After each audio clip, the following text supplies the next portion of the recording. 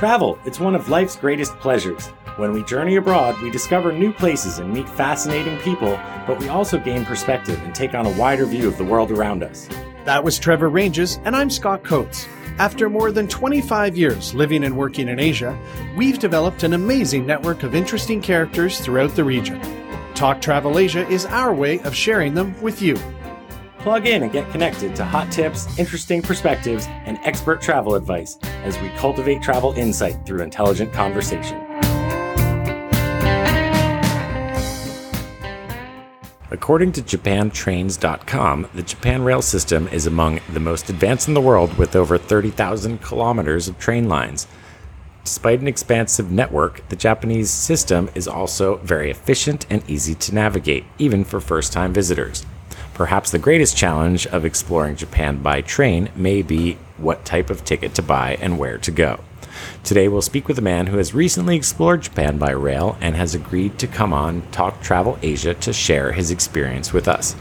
I am Trevor Ranges in chilly Siem Reap, Cambodia, and with me again is Scott Coates in, I think it's kind of cool there too, Scott, Bangkok, Thailand. How's the weather? Yeah, it's cool. People will be angry when you say that 26 degrees is cool, but woke up today. It is November 20th, 2023, and it was 20 degrees this morning. It's going down to 20 again, so we don't get a lot of days like this in the year, and so I'm super pumped. I'm also pumped to talk about train travel in Japan, and I think I used the train a bit on my first trip there in 1993, which was the start of a one-year backpacking trip. But since then, I've used the Shinkansen with a pass when I traveled to Hiroshima and onwards to Kyoto with Greg Jorgensen from the Bangkok podcast. That was about 2006, and I think we might have landed in Hiroshima or Nagoya maybe. I've also done it from Tokyo to Kyoto and Nara and Osaka, and then I've gone up into the mountains up to Matsumoto and some of the mountain communities up there. So yeah, I've ridden some of their trains, and it's always a bloody pleasure. Wow. Okay, so on the one hand, that's Scott and Trevor. I've been out clubbing in Tokyo a few times, and like you stumble out at like 4 or 5 a.m. and the trains don't open until 6, so you gotta like find some street food and sit at the stairs outside the train station until it opens. And my other train experience in Japan was almost as bad. The subways in Tokyo are crazy. It's massive. There's like like 34 different colors. There's more colored lines than you knew there was colors, and I ended up like getting to the airport late, and I had to like jump over. It was crazy. It was like a commercial, and then they said it was too late. I was going to miss the flight. We might have talked about this in airport layover stories or something like that. So I'll put that link on our show notes so people can hear that story. But both my Japan train experiences were like challenging ones. Okay, but it was just strictly kind of subways and city type trains that you've been on there in Tokyo, yeah? Yeah, Tokyo. I haven't explored the country by train at all, which would be cool because I imagine they have like amazing trains everywhere. Like if the trains like that around the city, they must have trains in between every city. Yeah, and my experience was, the major big routes cross country in between major centers. They have, all classes right up to those famous bullet trains, the Shinkansen. But I've taken slower ones too, and those are a pleasure. They're clean, they move along well. But the one thing I really do remember is they're always on time, which is super cool about the trains there. Is if it says it leaves at like 11 minutes past the hour, it leaves at 11 minutes past the hour. And I also remember on some of the nicer, longer trains, they'll have attendants that come and check the tickets or sell things. And as they move their way through your car, when they're just about to leave your car for the next one, they turn and they look down the car and they bow and sort of bow to everyone in the car and then move along to the next train. So it's ultra clean, it's ultra efficient, ultra polite. It's ultra Japan, man. Yeah, I think it's got to be a great way. Actually, when we decided to do this show with Ryan, I got excited about going to Japan again because after our episode with Mark, and Mark gave us such great advice, I was like, I can't drive a car. And I had pictured driving around so much for some reason in my mind that I never imagined trains being able to get you everywhere, and they probably pretty much can. Yeah. Well, before we get into it, remember, this show is kindly kept going by people that are called patrons. They donate a few dollars a month upwards to keep the show happening. And not only do they get a happy feeling, but they get a special little bonus, something in between these episodes. Sometimes it's a video, sometimes it's a conversation. Trevor and I recently talked about the marijuana laws in Thailand and also shared recently a video of traveling Taiwan. So make sure you get in on those, like Stephanie R., a longtime listener. So thanks for that, Stephanie. And let's get into it with Ryan. Ryan Ver Berkmoes has authored over 130 guidebooks to destinations worldwide, including Lonely Planet guidebooks to Oahu, Hawaii, Indonesia, Crete, and Sri Lanka. Today, he joins us from Greece to talk about Japan. Thanks for coming on the show, Ryan. Hey, great to be here. So before we get into it, Ryan, can you give people the 411? Who is Ryan? What does he do? What's your quick background? So I grew up in California. I worked as a journalist for many years, and then by some strange coincidences, literally fell into travel writing back in 1997. And then after it quickly fell in with Lonely Planet. And actually, I should update my bio. It's now been about 150 guidebooks. And I spent some time working in-house at Lonely Planet. I've done a little bit of writing for other people like The Economist, but really, it's been mostly Lonely Planet, and I have been incredibly fortunate for somebody who always wanted to travel, starting when I was a kid, to get paid to travel all over the world. Yeah, it's a good gig. And it's funny that you stuck with it because it was something that I sort of fell into too. But I wanted to be a writer, so I had to stop being a travel writer in order to focus on writing, I guess, because you don't want to write in your free time when you're writing for work. Yeah. But the travel part is definitely cool, and you must have seen some amazing things over your career. All sorts of stuff, but it's absolutely right about being a travel writer, because when you go to do what I call real writing, you find you're essentially trying to write a 15-word description of a cafe, and that doesn't work for serious journalism. So you have to get out of your rut. Well, we're going to dive into Japan today. When was the first time you visited Japan, Ryan, and what was it that took you there, and what were some of your initial impressions? First time to Japan was 1993. I was on my way to Indonesia, and there was a break in the flights in Japan. So rather than just hang around Narita for a couple hours, I hung around Japan for a few days. I had always been fascinated by Japan, growing up in California. In the Bay Area, where there's actually a number of Japanese gardens. I'd always just somehow been drawn to Japanese gardens. And even the house I grew up in, our neighbors, their entire landscaping was Japanese style. And I always loved it. I always felt an affinity for it. So when I had the opportunity to spend a few days in Japan, I did.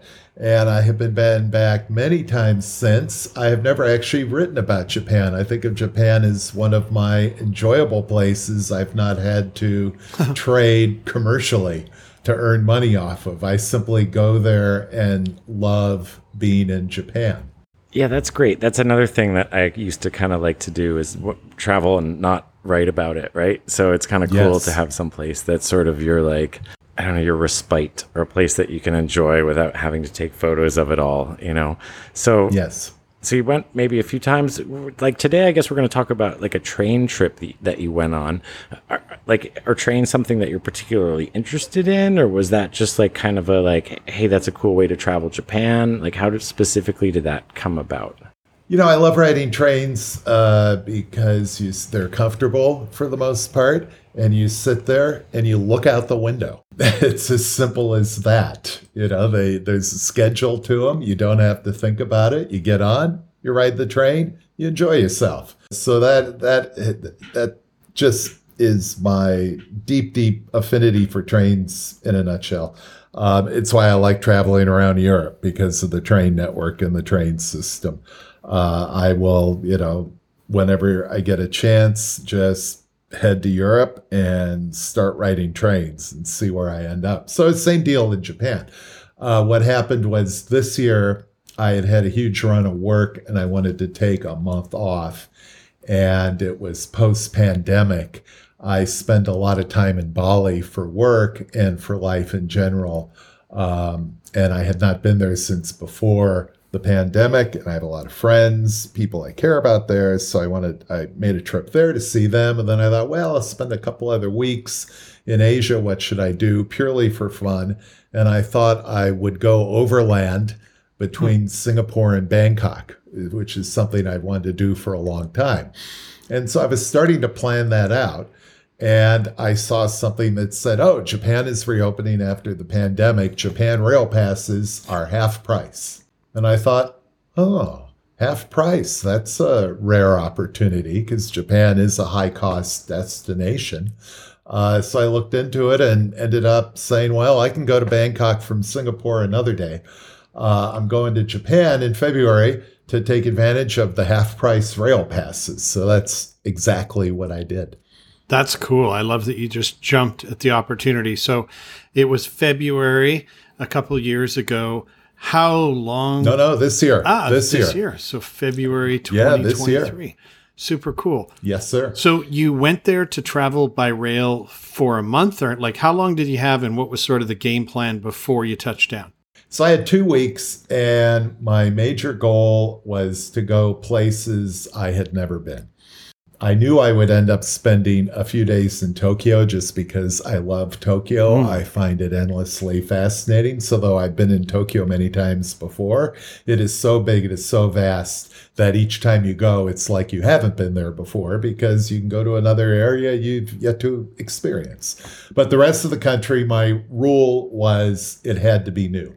And that dovetailed nicely with having a train pass because it gave me the flexibility to sort of make my plans as I went along because I was going in February, dead of winter. And, you know, there's the magical snow-covered scenery that everyone loves. But, you know, if you're traipsing around and it's frozen outside, to me, that gets a little old quickly. So I wanted to be able to let the weather help guide me because I had 2 weeks. I probably needed about 20 years to properly see what I wanted to. So obviously it was going to be pretty attenuated, but I could pick and choose a few highlights and just call it on the fly. If I liked the town, stay there. If I was ready to move on, move on. Train pass in hand.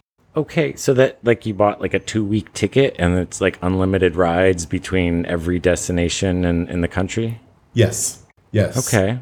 And is it like a class though? Is it all like, did you get like any sleeper car? Is there like, you know, is it first class, second class, third class style or how do you do it? So the pass comes in first class, second class. First class in Japan is called green class or the green cars. Because it was half off, I said, I'm going first class. So that's exactly what I did. It's quite a bit different from people who, if they're familiar with your rail passes or getting a pass for travel, as one of the passes for traveling around Europe. It's fussier and more complex. Those are not obstacles to keep from doing it, but it's stuff to be aware of. One of the things I lucked out was you still need to have a paper coupon with you when you arrive in Japan. You can't buy it online and get even a PDF. You have to have a properly stamped coupon you redeem in Japan for your actual pass. So fortunately, I came up with the scheme right before I left US, and I was able to find a pass vendor who could FedEx it to me overnight as I was leaving for the airport. Because if I had already been in Bali and decided to buy a pass for Japan, it would have been really, really difficult because you need to have this piece of paper, which you trade at the first train station you encounter for an actual physical pass. Wow, a piece of paper. I remember last time I was there doing some business, the company I was at was still using fax machines. So that's kind of funny. How do you figure out if it's worth getting the rail pass and how do you actually get it then? You have to get it before you land or something, don't you? You absolutely have to have your embossed certificate in hand when you land in Japan. A couple of the companies say they can track you down in Tokyo and maybe get it to you, but that all seemed a little bit hazy and uncertain. And my plans for this trip were not to start in Tokyo anyway. So definitely get your pass in advance. You can look up train fares online. So if you have a rough idea of what you want to do, you can pretty quickly determine if it's going to pay to have the pass or not. However, Japanese trains are very expensive in both first and second class. And unlike European or US trains, they don't have airline style pricing. So the fare is the fare. Whether you buy the ticket 2 months in advance or you buy it right before you get on the train, there are no deals. There's no, 60 days out, I got the $9 ticket. That doesn't exist. Okay. You look up the prices, you add them up, and then you compare them to the pass. Because the pass was half off, it was very clear it was going to be a great deal. And I also appreciated the ability to just keep adding in side trips if I wanted to, whether it was a day trip or a detour, knowing I didn't have to think about the costs involved. One other important note about a Japan Rail Pass is that in the same way, you discovered in the office that they were still using faxes. Well, you need to, especially if you have a first class pass, you have to reserve a seat on whatever train you're going to take in advance. And the reservation is usually free, but you have to, again, have reservation to do it, which you have to do at the stations. Only in a few cases can you get the seat reservation online. So what I ended up doing was my evening routine before I'd walk to have dinner someplace is I would walk by a train station and go to the machines, which have an English function, to get my seat reservations for the next day. So that was something I had to keep in mind too. So you couldn't just turn up at the station and hop on a train. You had to have a little piece of paper that a machine spat out at you, allowing you to sit on that train. Now, that was for the first class pass. If you have a second class pass, there are always cars that you don't need a reservation for. So there are reserved cars and unreserved cars. But I observed as the trains would pull in the station, I would look at the unreserved cars. And even on real slow days where the rest of the train was empty, the unreserved cars were always very full. So that also argued for having a seat reservation in advance, whether it was required as it is in first class or optional like it is in second class. Okay. So maybe why don't you tell us a little bit about some of the stops you made? Like, was it like 2 or 3 days here and there, like a day or two in each place? And then I'm also curious, like, did you go down like 7 days and then turn around and then hit some things on the way back? Or did you go like as far as you wanted and then you're like, damn, I got to go back. And then you just did one big super high speed train back right before the flight? I did one sort of very large circle. It's kind of an irregular circle, but I landed in Nagoya. I didn't land in Tokyo or Osaka. I landed in Nagoya. And from there, I went up into the mountains because it was winter. And what they kind of, in a tourism sense, call the Swiss or the Japanese Alps, they're actually quite beautiful. And I had never been up into the mountains north of Nagoya. So I went up, and the first night I stayed in Takayama, which is just a little mountain village in some of the most gorgeous mountain countryside I've ever been around. It was freshly covered in snow, and even Japanese gardens look gorgeous when they're covered in snow. And because it's a nation of walkers, the walking routes and the walking trails and the walking paths were all shoveled and plowed and ready for me to set out every day. So first stop was Takayama. Ryan, when you're on this train, what's the experience like in the seats? Are you in a sleeper or in a nice padded seat, or just what's that environment and experience like on that Japanese train?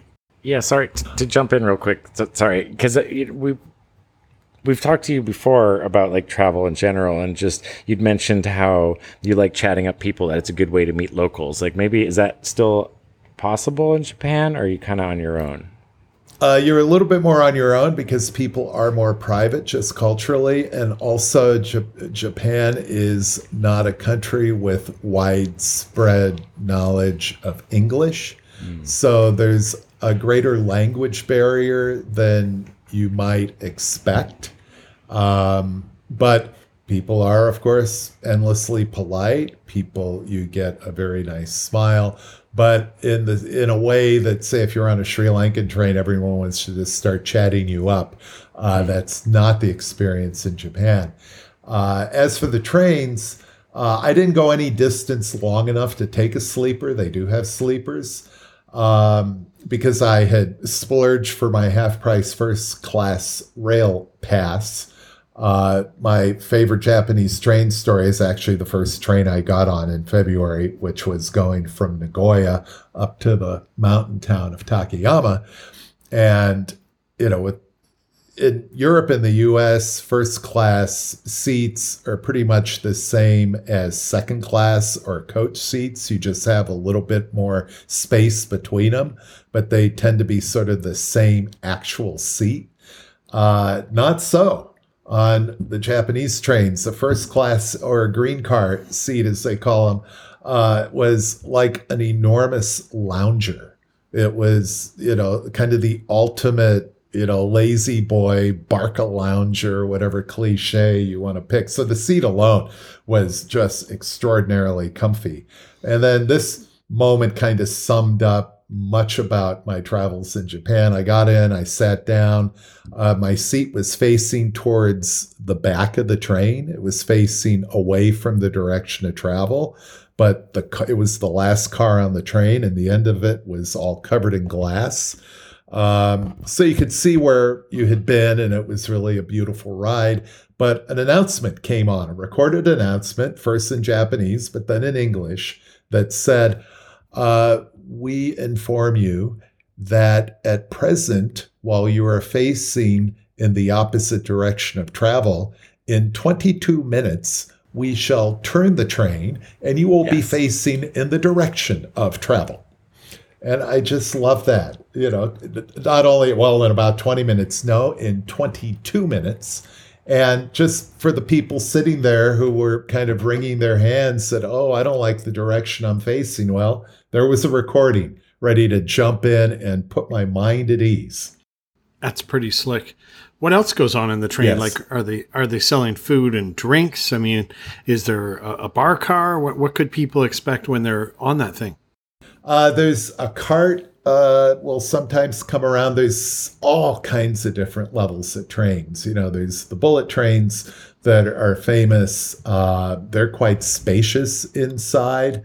Much of the rail system in Japan is narrow gauge, meaning the tracks are closer together than you'd see in Europe or North America. So the cars are a bit smaller and they're a bit narrower. Okay. Cafe and dining cars are not common, but an attendant with a drinks cart or a snack cart is. And then all the stations are filled with food vendors of all types selling takeaway food for your journey. Okay. And that actually is one of the fun things too, because you go and you get a boxed lunch and you have this myriad, endless choice of boxed lunches that are beautifully packaged and just gorgeous assemblies of food. And you go around and you pick one and you take it on the train. And then that's part of the journey, enjoying what you bought at the station.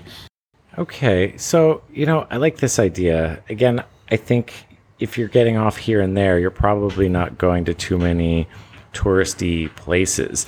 But like when you get off the train, Japan isn't really designed well for American visitors or visitors who can't speak Japanese, let's say. Were there some challenges there? Like when you get off the train to like, where am I going to get to my hotel? Because I'm in a rural part of Japan where they're not expecting a big white guy. Yeah, yeah, exactly. Well, it's our modern miracle of phones. Google Maps has the country covered as well as any country in the world. Google Translate handles any issue with language. I tend to, train stations in Japan, as in Europe, tend to be quite central in the middle of town. So you're not dumped out in some suburb somewhere. You get off the train. I try to book places usually close to the station so I can minimize the time I spend lugging my bag to and from the station if I'm going to be traveling a lot. And it also proved to be really helpful because I was making my nightly visits to the station to pick up seat reservations anyway. But no, actually, I found a language barrier to be no problem whatsoever. Not at all. That's pretty darn slick. So if somebody wanted to explore Japan by rail, like you've done, are there any particular things you would say they should consider or know about, or maybe even particular resources that you found really handy when planning? Yeah, I would. There are 6 main Japanese railways. They are all under the umbrella of Japan Rail, but they're broken up into 6 different regions: East, West, Central, etc.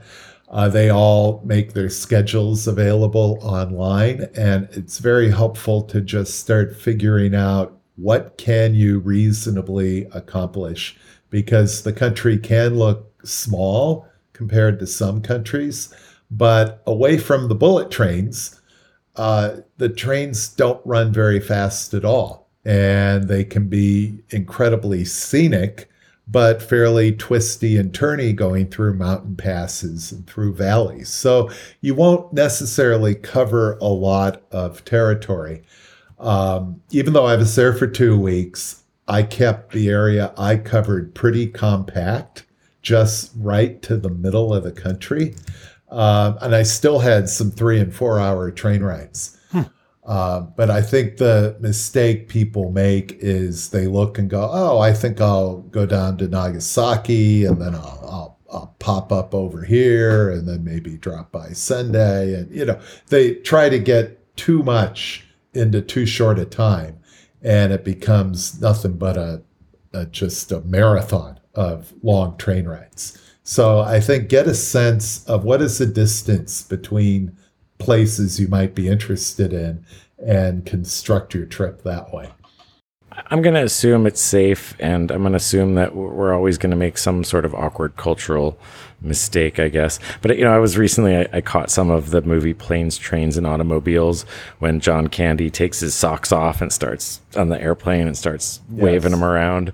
Are there some things like, should you bring your own slippers to wear on the train, or do they give you things like that? Are there any kind of Japanesey kind of things that you might want to bring, to make it easier or to make yourself fit in? I think be as modest and unobtrusive, which is kind of a joke for me because I'm a 6'4" white guy, but, be polite, be humble. Don't make noise. It's like be a well-behaved 5-year-old. If you think of what your mom wanted you to act like when you were 5, that's probably a good start. Be considerate. Don't take up more than your space. Put your bag up above very neatly. I would actually, on the train itself, not take my shoes off. It's really be unobtrusive, be polite, and constantly think of what you can do for others. Let someone else go past you first. Just all of those modest, polite, humble behaviors will get you far. Okay, so no swinging your socks around out in public, as Trevor suggested. Ooh, no. I would advise against. Yeah. I like it. Just be polite, be a good representative of your country. Well, this was a great conversation. I've done some Japanese trains, but you've certainly piqued my interest in getting a pass and doing it for a while. How can people learn more about Ryan's adventures and see what you're up to? You go to my website, ryanverberkmoes.com, and, actually put my name in Google and just put travel, and you will probably get more links to articles than you can imagine. Well, that's great. Or I guess they could tune into the show. You know, we're having you on to talk about Japan, and we're having you come in to talk about Sri Lanka. But I'm guessing there's a few other places in Asia that we might have you back on in 6 months or a year or 2 years from now. I guess that's probably going to happen. I look forward to it. Thanks a ton, Ryan. Thank you. It's been a pleasure. Yeah, Scott, I'm glad we had Ryan on to talk about this train trip. I like the fact that he did this not for work. You know, for someone who, again, has written 150 guidebooks or something like that, or contributed to them at least. He's been to that many places. To have a place where you'd be like, I'm just going to go explore here without taking notes. Like, Japan seems like a good choice. Yeah, I do like that he never really said he deliberately has never written about there, but you got to figure a guy with all those writing contacts, 150 guidebooks, he could pitch someone on a story, or he could get a book gig about it, but he hasn't done that. And I kind of like that he's kept this area, it seems sort of private to that. I also like that he saw the pass was on 50% and I'm going for it. And then I also think it's very neat that he just thought, I'm not going anywhere else I've been before. And he seems to really deliberately have gone to secondary type places, traveled smart, staying near the train stations. And yeah, I think the whole trip is really admirable. Yeah, and then he came on Talk Travel Asia to share it with us. I kind of feel like Howard Stern when he has like some band on and they're like, yeah, we've never done this before, but we're just going to jam this out for you. Yeah, a little bit. I mean, he's definitely a real pro traveler, pro writer. Talk Travel super humble, Asia exclusive. Yeah, and you know what else I like about him? Like everyone listening doesn't know how much we edit, right? And some people are kind of very long-winded. Ryan was just a good storyteller and super concise, so he'd share an answer and there's like no editing in there. It's just his full-on response. He had 2 weeks to do it. I also thought it was really practical how he said, you look at the country and it doesn't look that big, but he only really covered sort of a small bit on the middle island or something. So I kind of like that he emphasized, don't try to go and cover the entire country. Pick a little bit, travel, see things, actually experience them. Yeah, so that's some good kind of general advice rather than you don't need to buy a Lonely Planet, people, to go explore a country. Just go to Japan, book your train tickets in advance, and just go enjoy yourself like Ryan did. Yeah, this is a fun one. I sure want to do it. Keep the travel talk going. Become a patron by clicking donate on our website, like Stephanie R., who heard an in-between episode amongst other things about snakes in toilets here. So if you want the special nuggets, become a patron. Thanks so much for listening. We'll be back in 2 weeks with another episode. Thanks for joining us on Talk Travel Asia. We look forward to sharing with you again soon. Hey, Scott, do you remember the time we walked on top of the wall at Angkor Thom in Cambodia?